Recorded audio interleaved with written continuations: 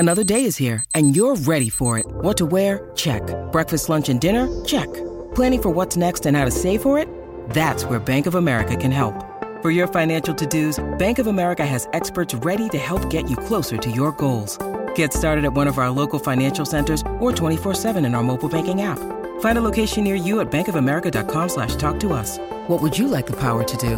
Mobile banking requires downloading the app and is only available for select devices. Message and data rates may apply. Bank of America N.A., member FDIC. Sure as in spring the dogwoods bloom. Oh, Robbie. Great tune from Luke Combs there. And if you don't know who Luke Combs is, he was sitting in the stands for the All Blacks game and in the sheds afterwards. He's a massive country music artist. I think he's like the number one in the world at the moment. So apparently it's a big deal if you're a big fan of country music. Concerts in Auckland this week, I think, and maybe he's travelling around the country as well. I'm not sure if our next guest is a country music fan. I might have to ask him. Shane Howarth, former All Blacks and Wales fullback, joins us on the line now. Shane, are you a country music fan at all? My youngest, Devlin, got me into it. He works with a lot of softballers who go to America quite often. Oh. And he brought back some of country music, and I've forgotten the name of the guy who sung the American national anthem. If you ever want to hear an amazing anthem, I'll remember his name at some stage, but Mate. He was unbelievable. So yeah, quite funnily enough, I've been sort of listening to it a little bit. Oh, certainly not the answer I was expecting, Shane, but I'm a big fan. After spending time in America, mate, I similarly was introduced to it. It was one of those things where I feel like the more I was forced to listen to it, I just sort of inevitably ended up liking it. So, it's been interesting, that journey. Mate, let's talk some All Blacks, and I was sort of going to just chat about the game on Saturday, but more importantly, we've got a Rugby World Cup squad announced tonight, and that has been really the talk of the morning and the afternoon. Firstly, Shane, I just want to ask, how much do you think Saturday will influence Ian Foster and the selection's decisions at all?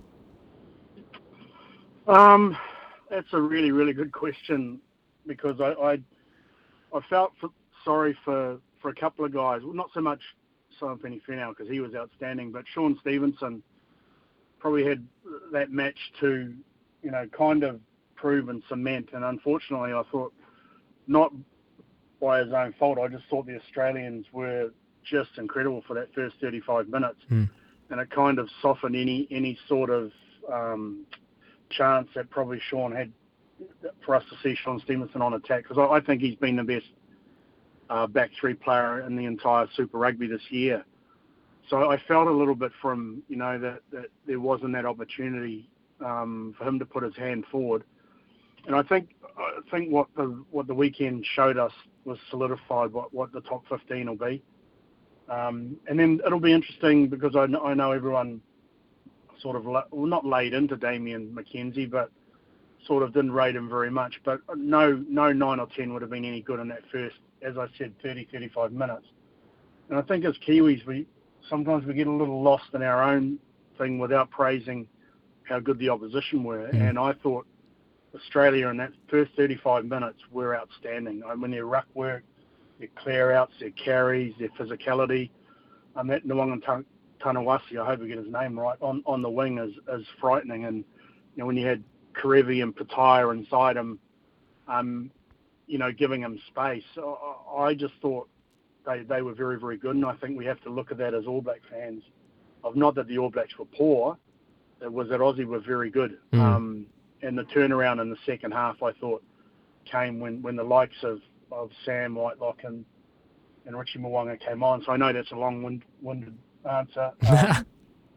But yeah, I felt sorry for the guys who were really needing to put their hand up, because I don't think they got a chance. I was saying the same thing at the top, Shane. I totally agree with that, and I feel like not only were they sort of put into this sort of one-off game to try and prove themselves, they're also doing it alongside a whole bunch of other guys who were also in the same position. It wasn't like Shooter was coming into the out-and-out first-choice All Blacks backline.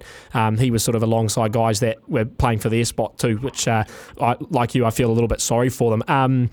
Will Jordan at fullback, which is what everyone wanted to see, did he do enough for you to convince everyone that he should be the fullback at the World Cup, or do you think he's better suited on the wing?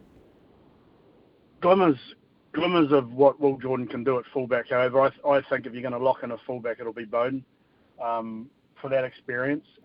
I would be very surprised if we see Bowden back at 10. I may be proven wrong.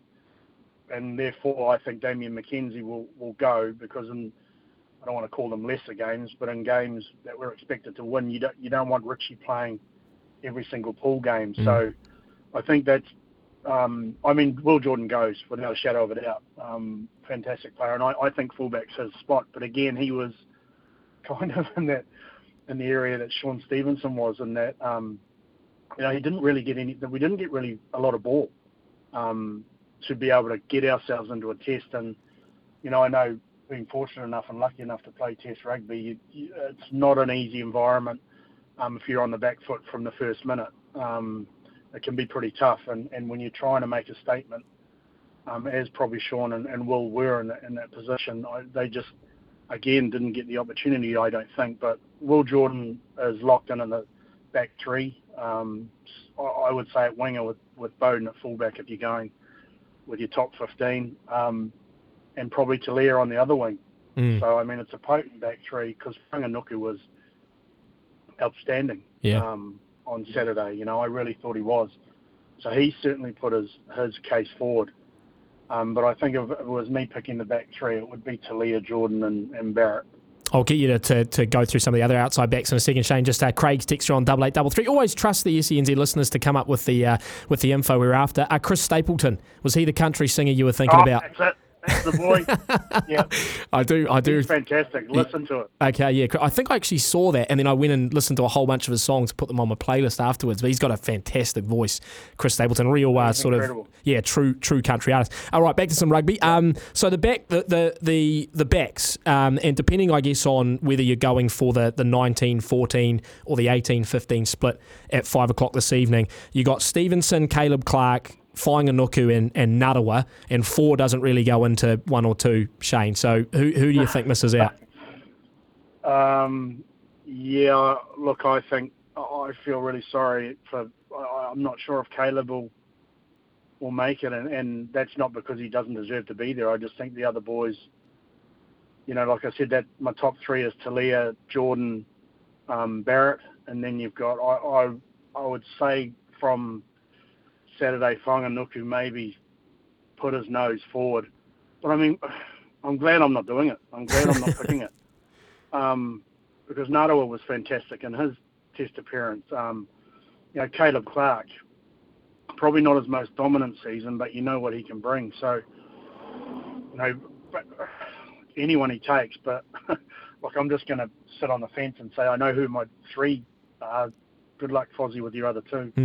The halfbacks is the other sort of, I wouldn't say contentious, but it's the discussion point of the day. And take your point about Finlay Christie sort of been thrown into the cauldron. But do you see any chance of Ian Foster sort of flipping the script as we see it and putting in Brad Weber over Finlay Christie, or do you think it's Aaron Smith, Finlay Christie, and Cam Roigard? I think that he has to take Roigard, just a point of difference. And Aaron Smith showed how good he was. And again, it's unfortunate for Finlay. He was behind a pack that was getting a bit smothered in the first 30, 35 minutes. And I think that might bring Brad Weber into contention. It's because if you're going to play Damien, Finlay and Damien didn't look good together on Saturday again. I say that was partly because the Aussies were very good. But Brad Weber brings a little bit more experience and a little bit more of a similar Aaron Smith. He's just a dogged player. So I think it's Roigard and Smith, and then if it was me, I'd go Weber. The loose forwards, this is another one that people have been texting in about. A lot of people have Artie, Sam Kane, Frizzell, Papali'i, and Samapeni Finau, who was fantastic on Saturday. But then the question probably is there who covers 8, Shane? And Dalton Papali'i is sort of an out-and-out 7. So is that the right makeup of the loosies, you think?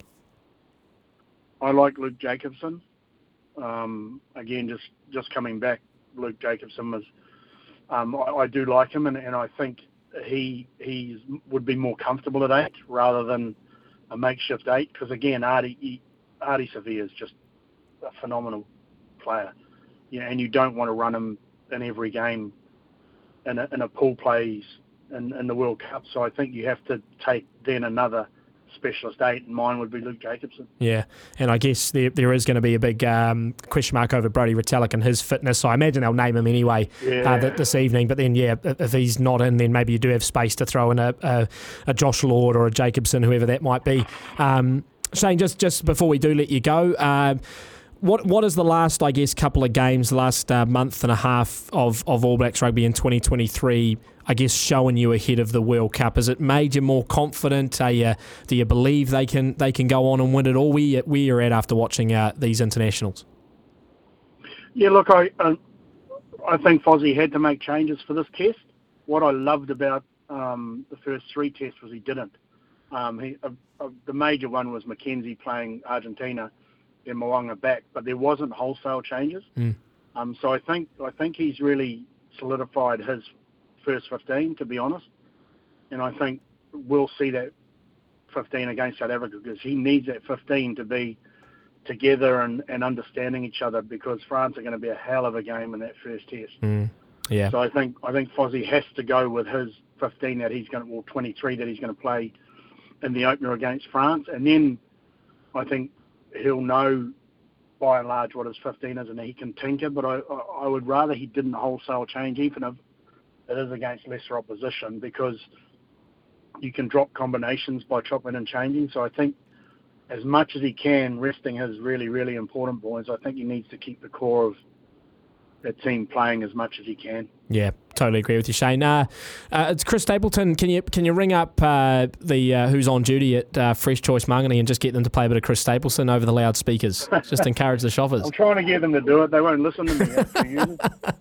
Yeah, no, the youngsters, they got to take a bit of convincing.